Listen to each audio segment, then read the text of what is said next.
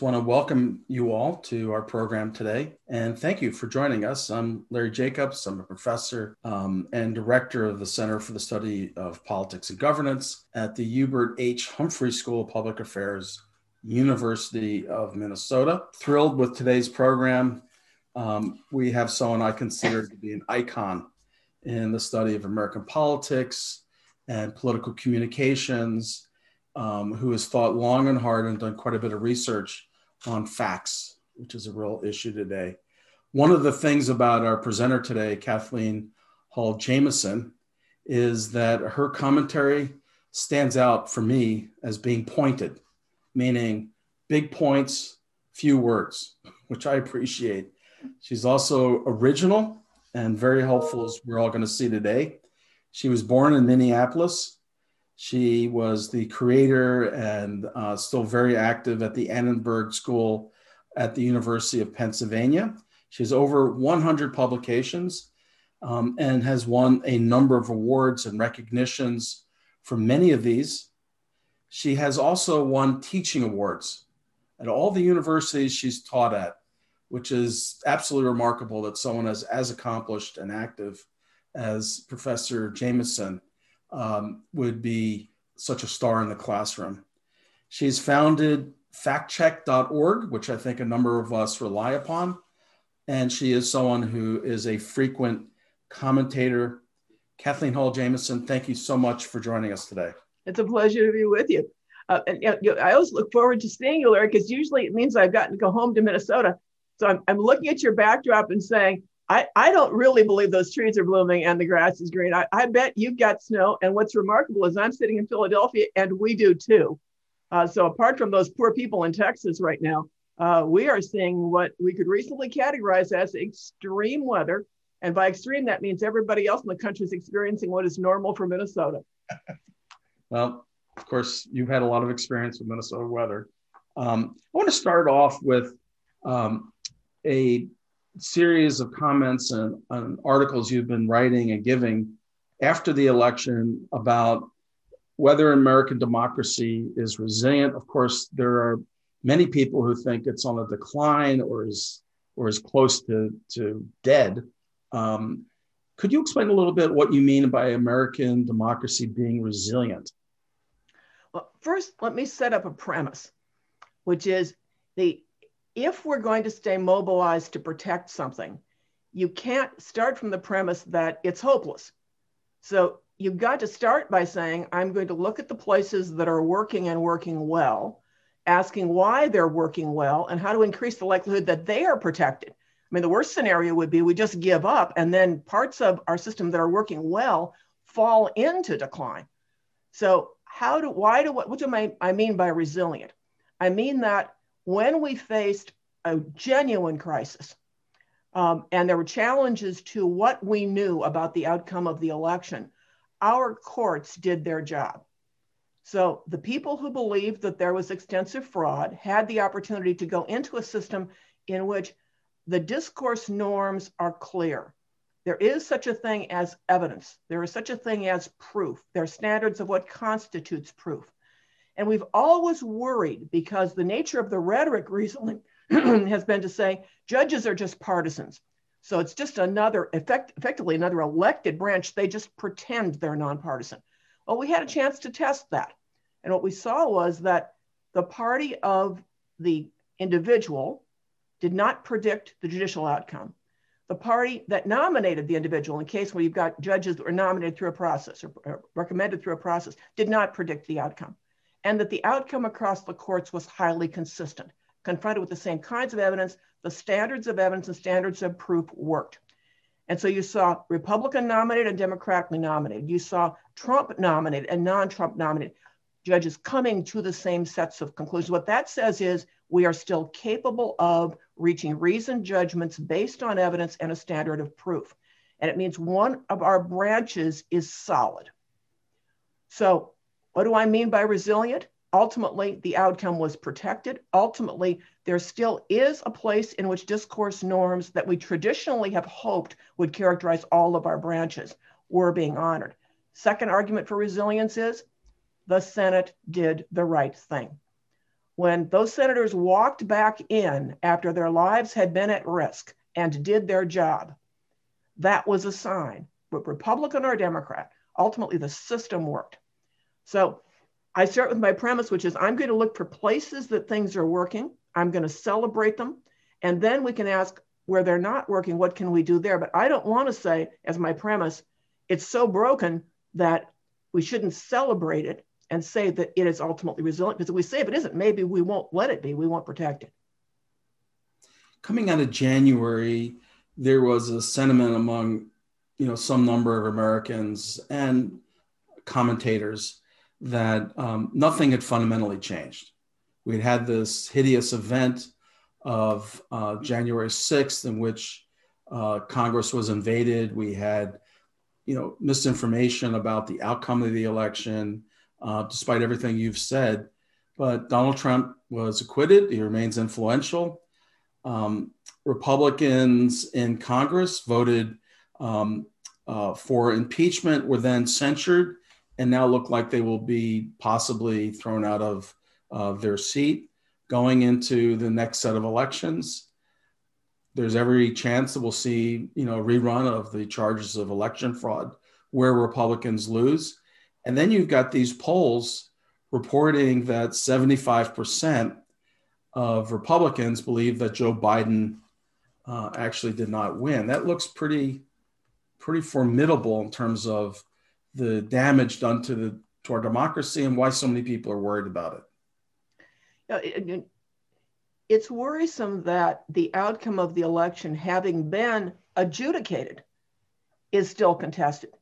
So on the negative side of my balance sheet, I'm not concerned that Donald Trump and his supporters went to the courts. They're entitled to go to the courts. I'm not concerned that they continued to pursue that avenue to the very end. They were entitled to do that. At the point at which that process has been gone through, you have had recounts, you've had efforts to find out whether their claim was accurate or not, and people persist in believing that there is massive fraud. Now we have a problem. And the question is, how do we break out of those echo chambers in which people are only hearing reinforcing information for one point of view to increase the likelihood that and increase the disposition to be able to step back and say, so for you, what would constitute evidence then? And for you, if your candidate were the winning candidate and someone were making those claims, what would constitute evidence that you would offer to others, since you've now discredited our means of ascertaining evidence as a system? And I think instead of assuming that everyone who holds that view is a problematic individual who is unredeemable, one would instead ask, what would lead you to think that? And then ask, what do we know about communication systems? And we know that if you're inside a like-minded communication system and you are only exposed to it or dominantly exposed to it, and it is constantly reinforced, that across time, the likelihood, simply the familiarity with the argument is going to increase the perceived accuracy of it. So how do we increase the exposure to and then respect for those processes that do actually certify? And I think it's a challenge for academics. I think it's a challenge for people who are in governance. And I think it's something that we need to think about as we're going forward with really great care. I mean, Rush Limbaugh just died.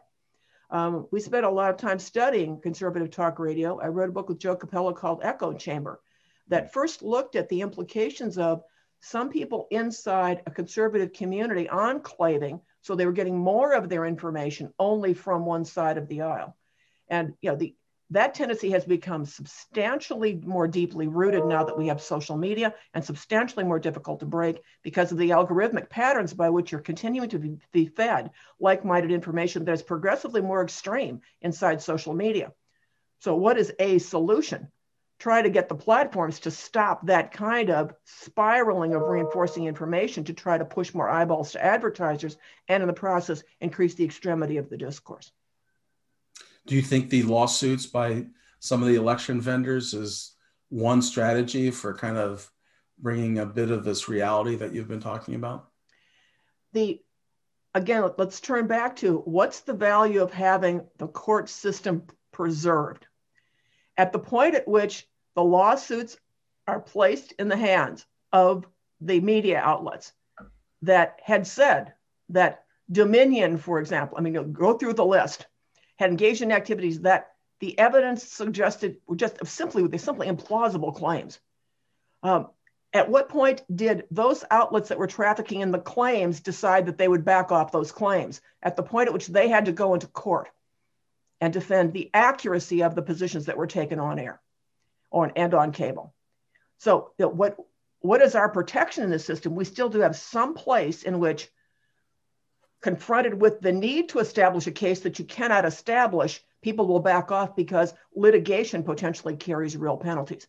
So I view that as a reality moment. By the way, we can step out of an electoral environment in order to discuss it. So the problem we get at the election is if you wanted Donald Trump to be president and you really thought that was good for the country, and maybe you liked his court appointments, maybe you liked his deregulation, you really wanted Donald Trump. When we talk about this just in terms of Biden-Trump, we can't step back far enough to see that this is a problem that pervades other parts of our lives. So at what point have we seen individuals who are trafficking in other kinds of narratives back off at the point at which they were threatened with litigation?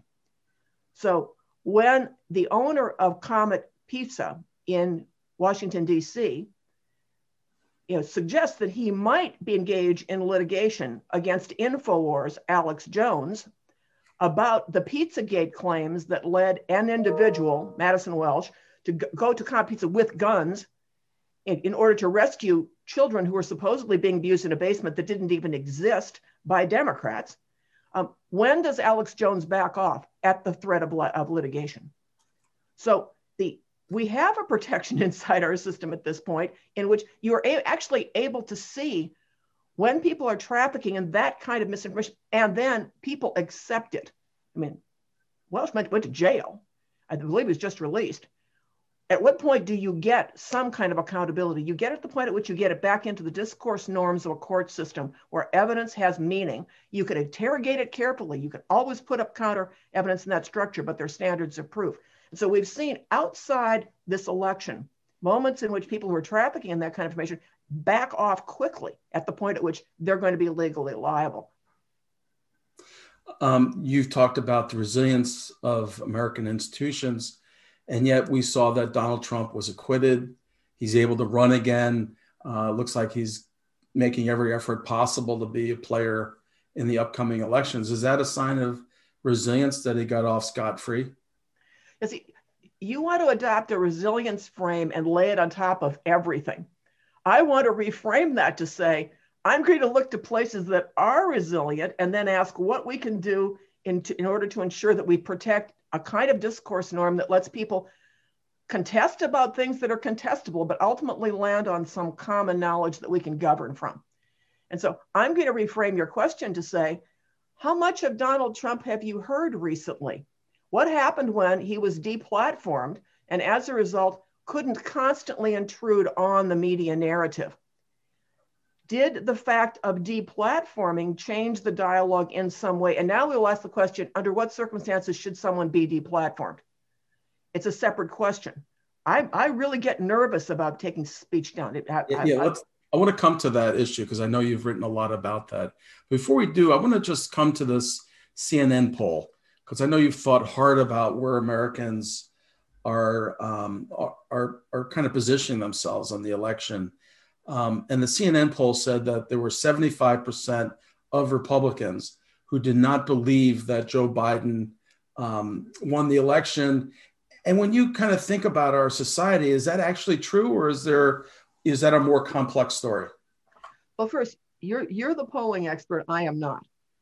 I do not believe polling data that divides people into Republicans, Democrats, and talks about Donald Trump. And part of the reason that I don't, first, it may be underestimating for all I know, maybe overestimating for all I know, but the difficulty right now in getting an accurate measure on Republicans and Democrats when whole blocks of people don't want to be surveyed at all. And some people just will tell you anything off the top of their head is for me problematic. I'm worrying a lot about what we can know through surveys. And when surveys tend to get things wrong in one direction over time, you worry about them even more because you don't know about the whole populations that are simply not coming into surveys. So we ran a huge election survey during the past election. We had random samples impaneled across key battleground states, Pennsylvania, Wisconsin, Michigan, Florida. We had separate random samples impaneled in key counties that had been Obama, Trump counties to see how people reacted across time. And we did everything we could to ensure that this was the best of survey research that you could possibly do within reasonable financial constraints. It is extremely difficult to say, this is how many people are Republicans and this is how many people are Democrats. It's extremely difficult to say, I think we've gotten the Trump voter identified and we're holding the Trump voter inside. And in part, we're underrepresenting rural constituencies. We're representing whole swaths of the electorate. Lower educated constituents are being underrepresented in our polls. So my concern when you ask the question is, it may be worse than you think it is. You may actually be underrepresenting your concerns, not overrepresenting your concerns. That said, are the concerns real? Yes. Yeah, I appreciate the complexity of public opinion and the care that you have put in this election cycle and for a number. And for folks who want to look at this incredible data set, I recommend that you look up Kathleen Hall Jamieson and the Annenberg School, and you will find it. But my question is really something different. When you have a Republican, someone who identifies as a Republican or leans Republican, they say, yeah, I don't think Joe Biden won. Could there be a number of factors playing into that? Yes, the misinformation from Donald Trump, but also worry about Democrats going too far, perhaps being socialist. I mean, is there kind of a complex set of concerns and preferences and attitudes that mix into that? Yeah, I think one of the problems with polling is it creates an artificial set of questions, and then you interpret the whole world through them. And I think sometimes when people say Donald Trump won, what they're really saying is Donald Trump should have won. And when people say, and I'm going to say this today because we lived in Texas for 3 years. My brother still lives in Texas. Look at the Texas situation. That global warming and climate change are real. Extreme weather is real. When people tell us they don't believe in climate change, I think what they're telling us is they don't like the solutions that are on the table and they don't want to live with them. I don't think they're saying that they wouldn't accept the science if you could get them back into an accuracy frame of the world. And so sometimes I think we confuse, we think because literally we think literally because we're academics. When somebody says Joe Biden was not elected, we're not listening carefully. They're saying he shouldn't have been. It's just wrong that he was. No, I don't accept that he is. But actually, if you could get them back into a discussion about what we know and how we know, you might actually hear something that's very different. We certainly know that on climate change. We know that on climate change, when you take away all of the things that people don't like in the conservative ideological space about the solutions to climate change, you take those off the table, you change the dialogue dramatically about whether it exists or not and whether it's human caused or not. Some of what is reflected in that they don't believe is, I don't want to give up my car. And I hear you saying I'm going to give up my car. I don't want the kinds of regulation you think are going to be necessary, et cetera. And one of the things we did at one point was we tried to change the dialogue on climate by putting everything on the table, by saying, let's look at all the ways in which we could get an alternative way to provide energy. You put nuclear energy on the table and you change the dialogue dramatically, because the assumption in many of those discussions is, oh, these are all liberal solutions that are going to be economically harmful to me and cost me my job. And once you put nuclear on the table, people say, well, wait a minute, that isn't a liberal solution. Why are you putting it on the table? We're putting all the solutions on the table. You now have a different discussion. And so when pollsters come up with their simple reading, sometimes I wonder if they're mishearing and if there's something wrong with our literal sense of the world as pollsters and as academics, when in fact, if we were a little more sophisticated, we might hear something else in those answers. Yeah, I think that's a very solid point. There's a lot of research showing the influence of the question wording, yeah, and the structure, but also the items that are listed. If you're interested in this, I've got several courses to recommend to you at the University of Minnesota and the University of Pennsylvania. Let me ask you about the research you've done for many years on facts. You've been, and this is not driven by 2020, you've been on this case for a long time. And I want to ask you about what we are seeing in 2020, because I think for a lot of people, QAnon and some of the conspiracies that are out there were kind of a new discovery. And, we've got these, as you've been saying, this echo chamber. You've got Newsmax, you've got Fox, you've got InfoWars, you've got just a litany of kind of broadcast and social media organizations. Is it the case that we're all of a sudden surrounded by conspiracy theories and advocates and believers, or has it always been there and we're just recognizing it now? It's a really good question, but before I address it, let me say when people say Fox, I always worry, because Chris Wallace on Fox is one of the toughest interviewers on television, and he's tough on Democrats and he's tough on Republicans. Fox did call the election, and it did call Arizona. So that part of Fox is also Fox.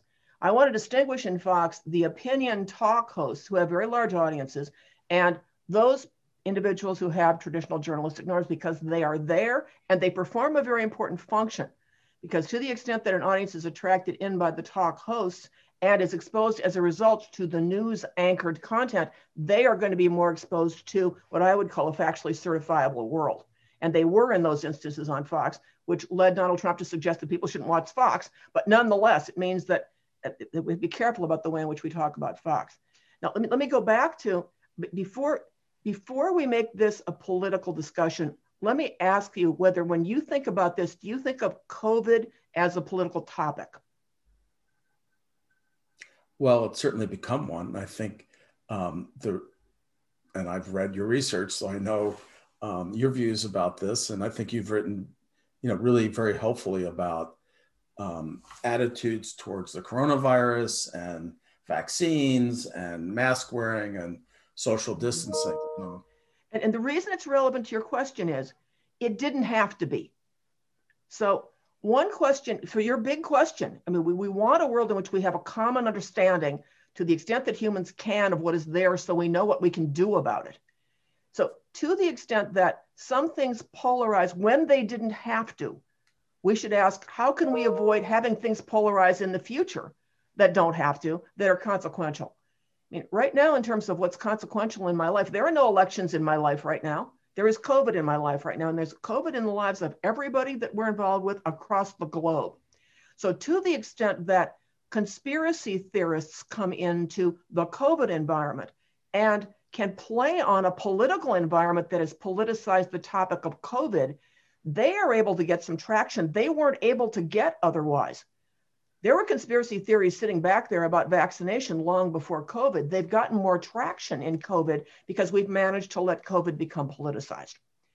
And so we tracked through the conspiracy theories about the measles vaccine, for example. We did it about the prospective Zika vaccine. And as a result, we picked up the same questions in COVID time in order to ask how people were perceiving the prospective COVID vaccination.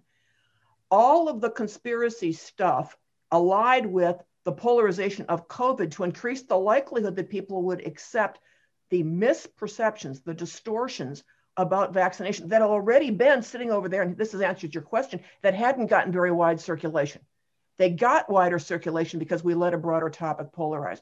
And as a person who is ultimately responsible for factcheck.org and its subproject SciCheck, we are trying to find a way on consequential topics, and health for me is an extraordinarily consequential topic that should not polarize, to see if we can find a different model of how we address facticity. So right now, if you look at all the fact-checking sites, and mine is one of them, factcheck.org, please subscribe, no cost, great site. What you'll see is we tend to put them in sequence as we check them.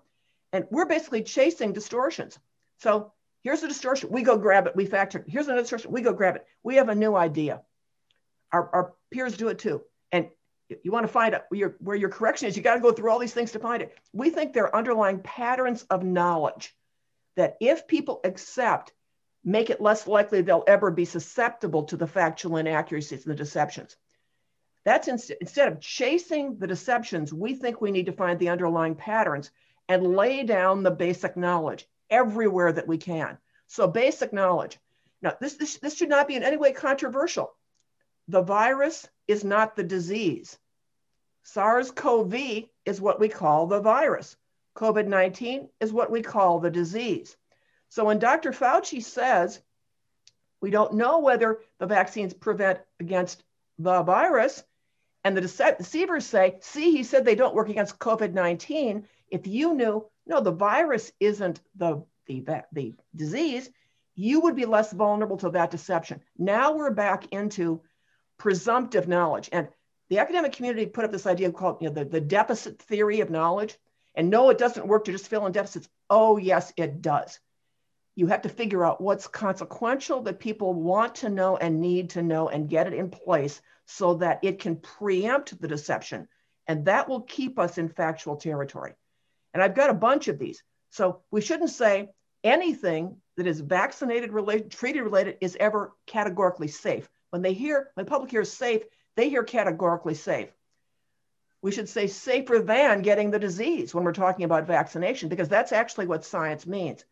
Now, I'm off in science world right now and saying the way we talk about the world increases the likelihood people understand the factual underpinnings of the world, which makes them less likely to the deceptions. So if you heard someone say it's safe, and then you see a reaction, you say, oh, it can't be safe. See, there's a reaction.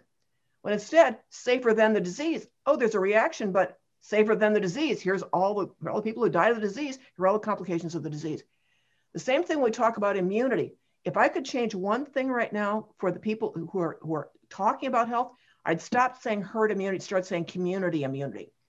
If people understand that when they say we need to hit 70 or so % immunity in order to protect against the spread of COVID, and we don't know exactly what that number is, 70+%, and science knows iteratively, so it's what we know now. What I want people to say is that's in my community. So if Minnesota has 70%, but my community doesn't, as Minnesota learned with the outbreak of measles inside the Somali community, it's the community that has to have the level of immunity. So to some extent, Larry, when we as communicators talk to the health communicators, we need to build the factual presuppositions into the language that help people see the world accurately so they're less likely to be susceptible to deceptions. And there's one more, that science is always saying we know this now. Science never makes final pronouncements of things. So when Dr. Fauci said, yes, masks are fine to prevent people with having an infection from spreading the infection. If you get an infection, wear the mask, but healthy people shouldn't be walking around with masks, which he said on March 8th. And then April 3rd, the CDC says wears masks. Dr. Fauci in that sentence is saying there's actually a now in that sentence. But we have to hear now more clearly every time we hear a science pronouncement, what we know now. The evidence accumulated about pre-symptomatic and asymptomatic transmission, and as a result, we got a mask mandate. What does that preempt for deception? It preempts the idea that Dr. Fauci lied. Dr. Fauci is not to be trusted. So instead of chasing that distortion of Dr. Fauci the way we traditionally would, I want to preempt it by saying scientific statements are always provisional. They're always about what we know now. And folks who don't know Kathleen Hall Jamieson's work, she has spent years publishing and talking to science communities and has received quite significant recognition for that within the science community. And I think that's quite notable. In this study you did, it was published in August of 2020 in Social Science and Medicine, you mentioned that these conspiracy beliefs that is leading to resistance to vaccination, distrust of the mask wearing and social distancing. You say several things I don't think would surprise people. You say people who hold these views tend to be conservative. They tend to consume social media. You also say, though, that a good number of these folks are people of color and Black and Indigenous. The historical record for communities of color is one that should yield suspicion of organized medicine, should yield suspicion of government medical interventions. I mean, all you have to do is say Tuskegee in order to provide a painful reminder of the abuse perpetuated by our system. So there's a different kind of susceptibility in communities that have had that kind of experience. There also is a lack of anchoring because of the disparities in health. So the cultural determinants of health are, it's an odd way to phrase it, but the scholarly communities conventionalize cultural determinants of health as a way of saying the social cultural determinants of health. If you have less access to a family physician, if you have less access to ongoing regular health care with a regular health care provider, you don't have some of the information protection that you've got if you have more means, and as a result, you have a regular doctor who sees you, or the doctor's practice, you see the same sets of people, you come to trust them. So in a community that has less access and has less personal physician contact, there are fewer channels of reassurance sitting inside a community when a deception starts to circulate, and fewer places that you can readily turn to for those certifications. And then when you're in those communities and you see largely white males standing for the scientific community, you don't see a community that you recognize speaking to you. Yeah. The scholars of color across the medical establishment, they're widespread across the community, have made incredibly important contributions, should be the ones who are being featured in news far more often communicating what they know. And we should make it content specific. One of the deceptions that's circulating right now is if you have vitamin D deficiency, you're extremely vulnerable to COVID, and only people with vitamin D deficiency are going to get COVID. Vitamin D deficiency are going to get COVID. What that means is people are stocking up on lots of vitamin D, but the danger of this, first, you shouldn't be stocking up on lots of things and taking vitamins without talking to a doctor, talking to a health professional. But if people then don't engage in protective practices, or they think my vitamin D levels are fine, and as a result, I'm not going to get COVID, you're extraordinarily vulnerable. Who should be out there talking to communities that are accepting this deception? People from inside the communities. So we can learn a lot from what Minnesota did when it had the measles outbreak. Minnesota, and you can tell us about that, Minnesota sent its local community in to talk to the community, and you know what else happened. Uh-oh. It's a quiz for Professor Jamison. Well, and your community does. I mean, the Minnesota health community found a way to come into a community that had been made more vulnerable because misinformation was being spread within it, but it didn't put up the Anthony Fauci's of the world to speak to the community. People from within the community carried the health messaging, and they had the credibility to do it. So I look to Minnesota as a state that is evidence for us of how to solve a problem, particularly with communities of color, particularly communities where they've been then insulated inside a disinformation network. And can you break through? Well, Minnesota did. We've been talking about some of the challenges in the traditional media, the commentary side of Fox, social media sites, the upstarts like Newsmax, in creating echo. Is that what you call them, the upstarts? Yeah. Okay. And some of the echo chambers have been created. Mm-hmm. Does that create, in your view, a potential unintended consequence that the credibility of fact-oriented news organizations get pulled down as well? You know, the Democrats say, you know, Fox is the Republican news organ. And then you've got Republicans, you know, calling fake media and fake news to all the other media that they find distasteful. Yeah, well, the frame that says that you can't trust the mainstream is problematic if the mainstream is where the science information is going to be found. But the health professionals need to go into venues and that have had problematic information and take it on in those venues. So to the extent that the health professionals say, well, I'm never going to go there, how's the audience ever going to get the accurate information? And there was an instance of that happened as the pandemic was just starting to take hold. Anthony Fauci went into the Hannity show. So now you're reaching Hannity's audience. And he had one point that he was going to make. The coronavirus is more lethal than the flu. And he was going to make that no matter what. You can watch the sequence. So Sean Hannity wants Fauci to praise Donald Trump because that's what Hannity wants you to like Donald Trump. Fauci says, positive things about the Trump administration and what it is doing within the bounds that he has expertise.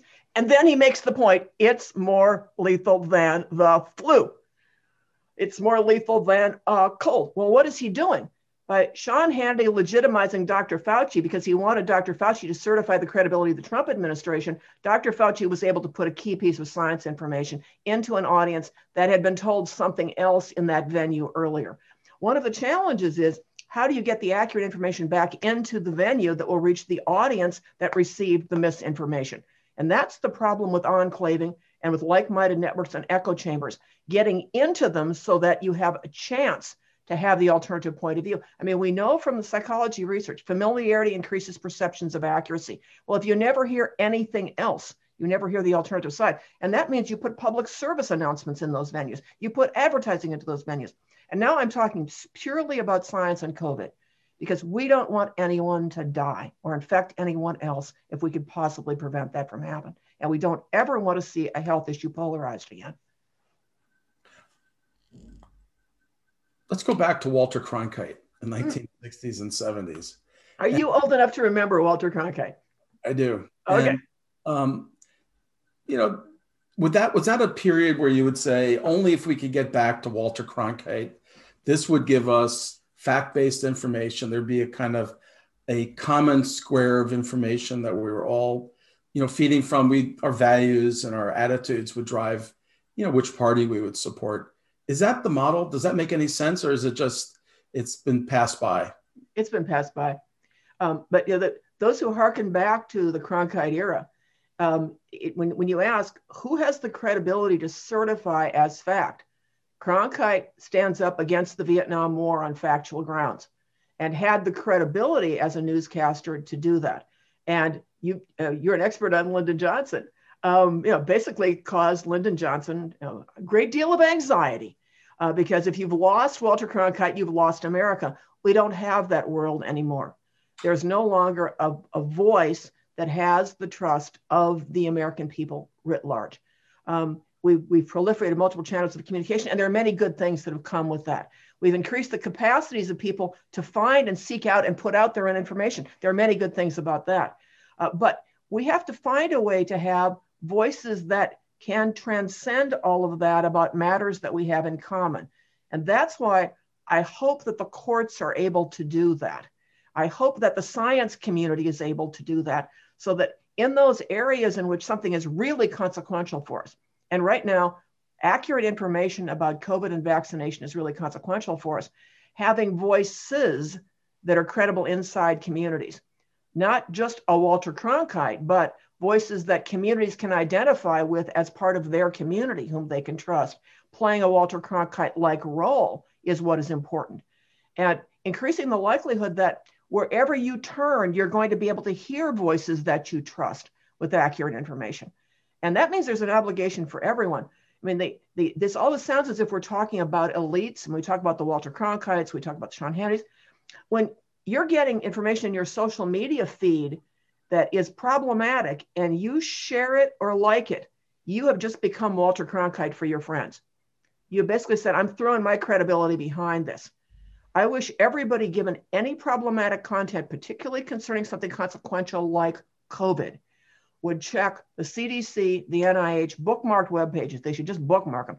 Check the fact checkers you trust. Check across them to see if they've all checked it before you send it to someone else and put your personal credibility behind it. Because every one of us is a Walter Cronkite to some other people. And we engage in that activity when we share and like. And the social norm that we're creating by doing that suggests approval of the content when often we haven't vetted it at all. We just think it's funny. We think it's evocative. It comports with our ideological predispositions. And so we don't interrogate it. We share it. Our friends share it with their credibility. And now we've got the conspiracy theorists over there. We've got the misinformation peddlers over here. And now we've actually kind of become part of that if we've shared it ourselves. That was a little bit of take-home advice from Professor Jameson. If you don't want to be part of the echo chamber, take a look at yourself and your own social media practices.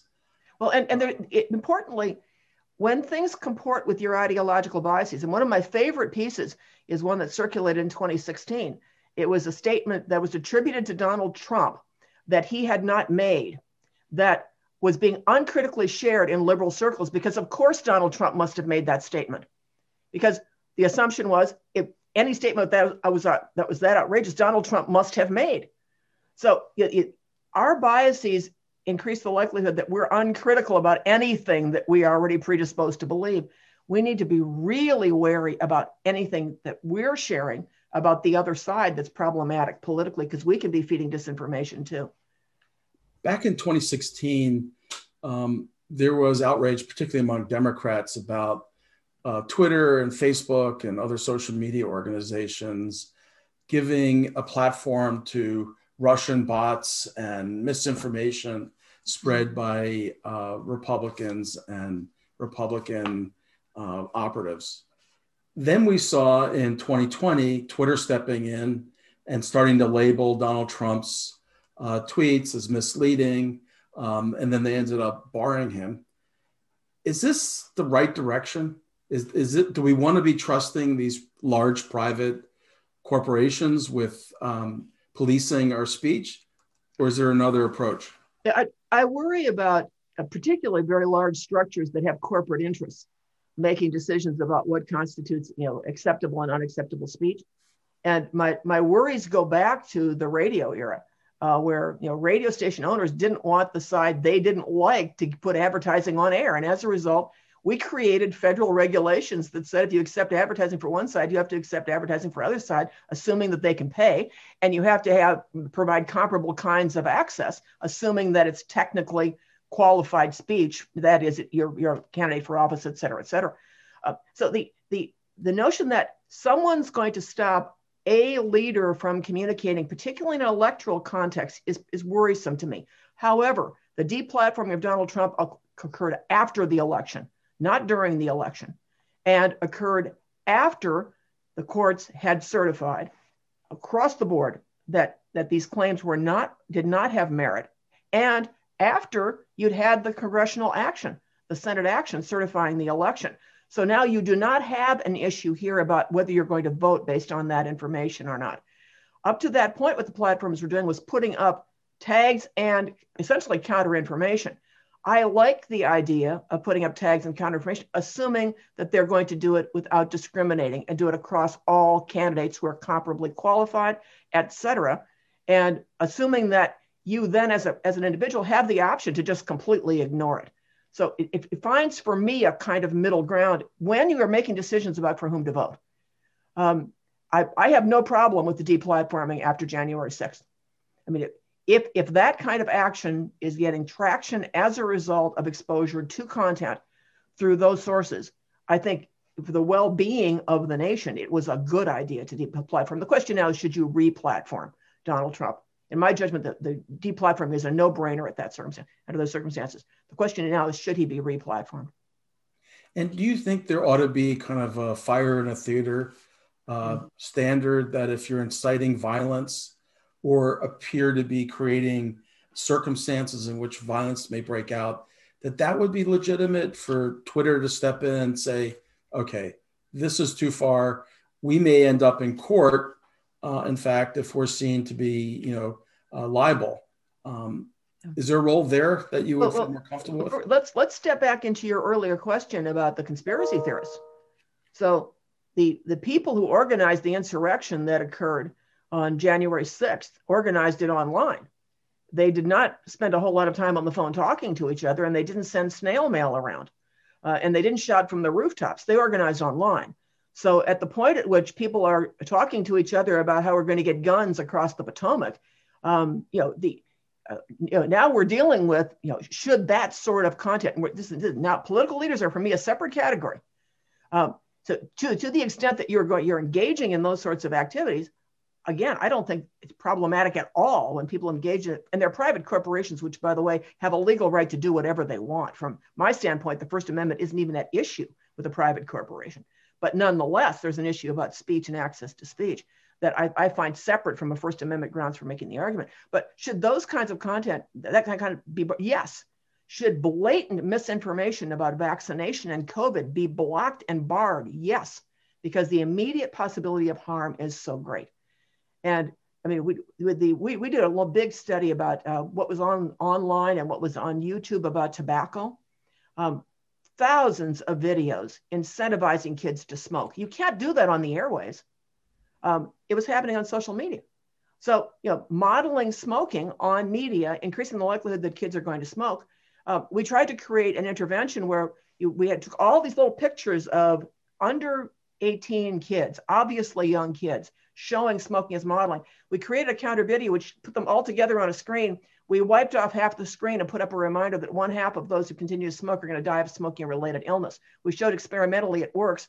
We couldn't get the platform to take it and put it up against those other videos to provide the counter speech. So I've pretty much always been of the view counter speech is what you want under most circumstances, unless you're inciting imminent violence or imminent harm. We've been talking quite a bit about disinformation from Donald Trump. And obviously this is not a partisan issue, the use of misinformation and other sorts of techniques. I want to talk a little bit about deficit spending, because this is an issue that there's a lot of concern about. You've probably seen that we've had Larry Summers, who was Barack Obama's Secretary of Treasury, write 2 pieces in the Washington Post saying that the risk of inflation because of the money that's going to be spent through deficit spending is likely to create a rush for limited goods and services, which could spark inflation. Now, just looking at the deficit spending, Barack Obama in his last year, there was a bump up in his spending, and it hit 3.5 trillion. Yeah. In Donald Trump's last year, it was 6.5 trillion. We're looking at probably 5 trillion of extra spending by Joe Biden, just looking at what he's proposing. And we've got different voices in the Democratic Party. You've got the Biden administration, but then you've got Democrats in Congress who are saying it's not fair to be talking about inflation and deficit spending when we're in charge, because the Republicans do it when they're cutting taxes. How do you adjudicate that kind of speech? Well, first, let me take the last part of your question. As a principal, I do not want to argue because they did something wrong, I get to do something wrong too. If it was wrong when they did it, it's wrong when I do it. So for practical purposes, does that seem unfair that they get to do it, I don't get to do it? I don't care. If my principle is a principle, then I'm going to hold it no matter what. But let's step back. I've always worried about deficit and debt. I've always thought that was part of my Minnesota upbringing, actually. We're now in an area in which we are having a legitimate policy debate. And the question is what did we learn from 2008? The Democrats who are favoring the Biden position are arguing that if they'd spent more in 2008, there would have been a faster recovery. The people who are worried about inflation are saying, well, we never tested whether we were going to produce inflation by spending more because you didn't spend more. Janet Yellen, who's got really good credentials in my view, I'm not an economist. My default is go to people I trust and then look at their arguments on both sides. Janet Yellen is arguing, acknowledging the Larry Summers position, that yes, there is a concern, but we have the tools to deal with it if it occurs. Now, the question becomes, are we having a debate about it that is acknowledging the other side and is bringing the best available evidence about what we can learn from the history of 2008, from past kinds of experiences, and what economists do and do not know about how we start inflationary cycles and how we control them? We're in uncharted territory right now, but I don't view this as an instance in which some people are denying fact on one side or fact on the other, but rather that this is actually what a policy debate is supposed to look like. And when Janet Yellen says, I understand the concern is legitimate. Now we're having a real discussion because you're hearing the other side and you're not saying, you're wrong, I'm right. And she says, we have the tools. Now the next question is, what are the tools? What do we know about the tools? The next question isn't, what did we learn from 2008? Because that's not the argument we're engaging. The question is, what do we know about the tools? Because we've granted there's the possibility of inflation. She's granted it in the discussion. Now, if we had a rich deliberative culture right now, what you'd be seeing in news are exchanges in which economists adjudicated that, at least for the elites who can pay attention to it, because this is a case in which the elite community is able to work through some kinds of things differently. And then we as people who are not the elites in this community, we're not economists, would be better informed as we process it. We're not having that debate right now. And that's in part because there's so much on the table right now. There's no space. I mean, if we didn't have COVID right now, the climate crisis that we were in would be a focus for an enormous amount of concern. If we didn't have a climate crisis, the crisis of racial justice that we were in would be a focus of enormous concern. Biden is right about this. We are facing 4 crises simultaneously, and it's crowding out our capacity to take the next step, at least as a community interested in hearing the deliberation on the issue you're raising. But I don't see it as a denial of fact, and I don't see it as problematic, because I don't hear people saying, I'm not going to listen to you, I'm going to do whatever I want. I'm hearing people trying to engage and trying to ask where we can come down as a result of engagement. Well, I certainly see that with regards to Janet Yellen, who was previously the chair of the Federal Reserve Board and widely respected. In fact, by both parties. By both parties. When she came up for her confirmation hearing to the Biden administration, it was lickety split and it was an overwhelmingly positive. Mm-hmm. But there are Democratic leaders in Congress who are making the argument, not fair, Republicans got away with it. There are differences among economists. You mentioned Janet Yellen, and I would say more orthodox economists. There are a group of economists who are abiding by what's known as modern monetary theory, who are actually trying to justify large deficits as a way to spend more money. So to me, this looks like a situation where at least some of the Democrats, particularly in Congress, there is, what I would say is a flight from reality. I mean, you just running up these and just by the way, going back to Obama, the figure was 3.5 trillion. That was a high point for him, or a higher point in the last 5 years. But we're now into these areas where we're looking at the potential for, if Biden were to get everything, $7-8 trillion deficit. It's expenditures. Yeah. It's really extraordinary. Well, it's a time to make sure that in the academic community, and you're in a rich policy community, that we bring the historians in. We bring the economists in. We bring the people who have done the analysis of what the implications of the 2008 decisions were. We also, by the way, can put on the table whether tax cuts pay for themselves, because there's pretty good evidence there as well that doesn't tend to get into debates. Inconvenient evidence. People on both sides are really good at denying inconvenient evidence, particularly evidence that undercuts their primal presuppositions. But I would like to hear from the historians who studied how we engaged in spending and with what effect as we made the transition from Hoover to FDR. And what we learned as a result, if anything, that is applicable here and now. What have we learned as the country's tried various things across time? And we've tried wage price controls, et cetera, et cetera, et cetera. I mean, what have we learned about how you bring down inflation? We had historic levels of inflation during the Carter era that the country managed to bring back under control. Is that what Janet Yellen is talking about? Are those kinds of mechanisms still available? What are the costs of doing that? But Larry, one of the things that concerns me is there's another part of this argument, which is we've got people in crisis right now.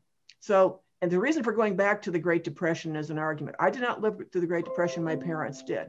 But there are people in genuine crisis right now. We had on our battery of our survey instrument that we just concluded the running of this survey about 2 weeks ago. We put in a new category. We've never had it in all the time that I've done survey research. We called it a desperation index. And because it asked whether you had enough food to feed your family that week, whether or not you were risking being homeless or were already homeless, whether or not your electricity had been cut off, those kind of desperation measures. The question for me is, how do we get help to people in need? How do we ensure that the money goes to the people in need? We've got people unemployed. The unemployment rate's going back up again. We have underlying structural patterns that are beginning to appear that could have generation-long effects. So how do we spend what money we spend in a way that ensures that those people get help and that we put structures under them that drive them into a recovery? And so, I reprioritize my world in terms of short-term, long-term, when you've got what we characterized as desperation. And to the extent that the people who talk about this have enough food, have roofs over their head, have electricity, have internet connectivity to talk to their friends on Zoom, they may not appreciate the extent to which there are people there to hurt. And the people who administer the money need to make sure that that's where it's going and it's not going someplace else. And I'm really sympathetic to spend what we need to do that and spend what we need to make sure that we rebuild the infrastructure of this country, which we should have done 40 years ago and should have been doing on an ongoing basis, to ensure that we've got the economic structures in place that will let the economy thrive once we rebuild. Got two more questions here for you, and we're running low on time. One of the best reporters in the Twin Cities, Pat Kessler, who was a long time, I know you know him. I still read the Minnesota paper. Yeah. And so Pat was at CBS News, WCCO, yep. And he's got, has been running a fact check inspired by you. It's called, Reality Check. And he's got a question for you, or actually two questions. What's your view about fact checking as a regular news story as part of, 10 o'clock news, for instance? Is that appropriate? Does that make sense to you? Here, let me start by talking about the concern. You don't want to invite cynicism by thinking that every night we have so much deception that we need to regularize a fact-checking function. But I would like to have and this comes to the notion I was trying to articulate earlier, I'd like to have a surveillance function that is ongoing in particularly local news. I mean, national news too, but particularly local news, so that as you start to see something that's problematic, an alarm bell goes off. And then you activate this function, but you activate it trying to put in place an accurate understanding throughout your news about that topic. And preferably, the news has been so good on that topic that adding that little extra piece is not going to be problematic for you. And so it's not a find the problem that's out there, the fact that needs, and go, now let's quickly correct it. I think the danger is that's going to invite cynicism if you regularize it. It's rather try to figure out what the community needs to know and make sure that knowledge is there. And then if something's deceptive, wrap it in so that it gets contextualized, not so that it gets featured and debunked, which can run the risk that you legitimize it. That said, fact checking that's done well in political campaigns should be ongoing because we have an ongoing stream of content. And there, I like to see the function regularized so that when someone sees something that's problematic, they can say, well, if my fact checker didn't check it, I think it must be okay. And I think there's a special obligation in broadcast. If broadcast has taken an ad that is deceptive, which it has to do if it's a candidate ad, bona fide candidate for federal office, it can't censor those ads. I think the fact checking function is an obligation of the station. I think you have to immediately flag that and you have to immediately go after that. So I'd have one norm for campaigns and I'd have a separate norm for what I would call governance time. And the governance time right now for me would include making sure that we're tracking back and getting context around everything that's a COVID disinformation piece. And I love your work, by the way. Thank you for the question. Here's a question that has haunted me. Who's to blame for the situation that we're in that we've been talking about this hour? On the one hand, there were a number of fairly smart people before and after the 2020 election who said this election, its outcome, the fact that Donald Trump came so close, this was a sign of essentially voters are idiots. They're just unable to process and understand the kinds of facts that you're talking about. And of course, this idea of voters as idiots goes back a long way. Plato didn't use those words. He was more erudite, but there was a gist of that. He was also writing in Greek. Yeah, right. Yeah. On the other side, there's the view that a lot of what you're talking about, and actually the actors you're talking about, are the elites in Congress, in the media, and they're the ones who are primarily to blame for this and have been kind of triggering voters to consider and embrace conspiracy theories, misinformation. How do you adjudicate it? Is it the voters or the elites?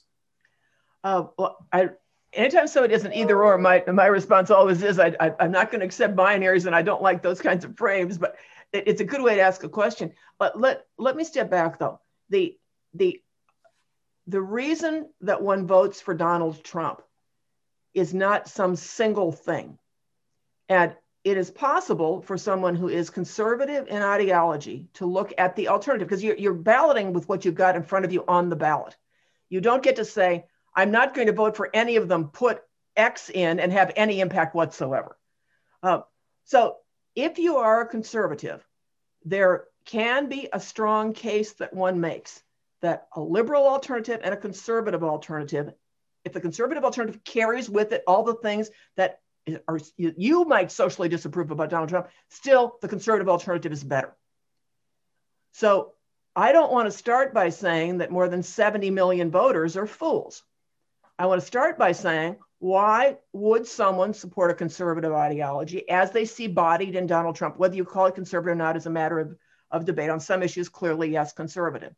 I want to start out by saying, how can we find things that those who voted for Joe Biden and those who voted for Donald Trump will believe in common about the state of the nation and about what we ought to do to identify the problem? If we can't agree on what the problem is, we're not going to come together to ask about solutions. And then where can we find those kinds of common ground between the two so that we can govern? Because if we don't get there, then whichever side has the votes ultimately is going to cast the votes. We may as well say governance doesn't matter. I mean, once you elect, the rest of it is just a given. We'll see in 4 years. So the who's to blame for, then I changed the for, because voting for Donald Trump isn't something I'm going to blame someone for, just as I'm not going to blame someone for voting for Joe Biden. But rather, I want to say, what was it that mattered to you when you cast the vote? And if what mattered to you when you cast the vote was something that I don't think comports with reality, that is, you're casting a vote because you think that Democrats are pedophiles who are engaging in a satanic ritual in which they're drinking blood, et cetera, I'm worrying about you a lot, no matter where you vote. I mean, if you vote for a third-party candidate, I'm concerned about you. You decide not to vote, I'm worried about you. So I want to parse back the assumption that everybody who votes out of conspiracy world is necessarily going to vote for Trump or necessarily going to vote at all. And also out the possibility that there are also things that are problematic out there that I want to worry about that didn't even come into the election. Because now we're in governance time. So in governance time, we got to figure out what are the problems and how do we get solutions in a fiscally constrained environment. We clearly don't have the options that we once had to spend. Whatever you think about deficit, debt, and inflation right now, we don't have the kind of capacities we once had to run up deficit and debt. And I don't think you've got a liberal or conservative who's going to doubt that. So there's a cap on what we can do now that constrains what we can do in a way that it didn't, for example, in the past that we can remember. If we frame it that way, then what we place the blame on those who won't address the problems. They engage in distractions about other things instead of saying, we've got to get vaccinations in arms. We've got to get people fed. We've got to get our children educated. We're risking a lost generation of children right now who have not been able to get the quality education they need in formative years, despite the best efforts of amazing teachers who are working under very difficult circumstances. So I want to get us focused on those kinds of things in a way that lets people say, I'm not a Trump or Biden voter. I'm a person thinking about a problem and how we can best address it, because that's how we're going to have to govern. Kathleen, thank you so much. You've been so generous with your time. And, I think for me, having been a scholar and someone hoping to be a public intellectual, you've always been a role model. So thank you for that too. Thank you. That's a lovely compliment. It's so good to be with you. Okay. We look forward to seeing you in person, and I hope the not too distant future back here in Minnesota. I do as well. Okay. Take care and thanks again.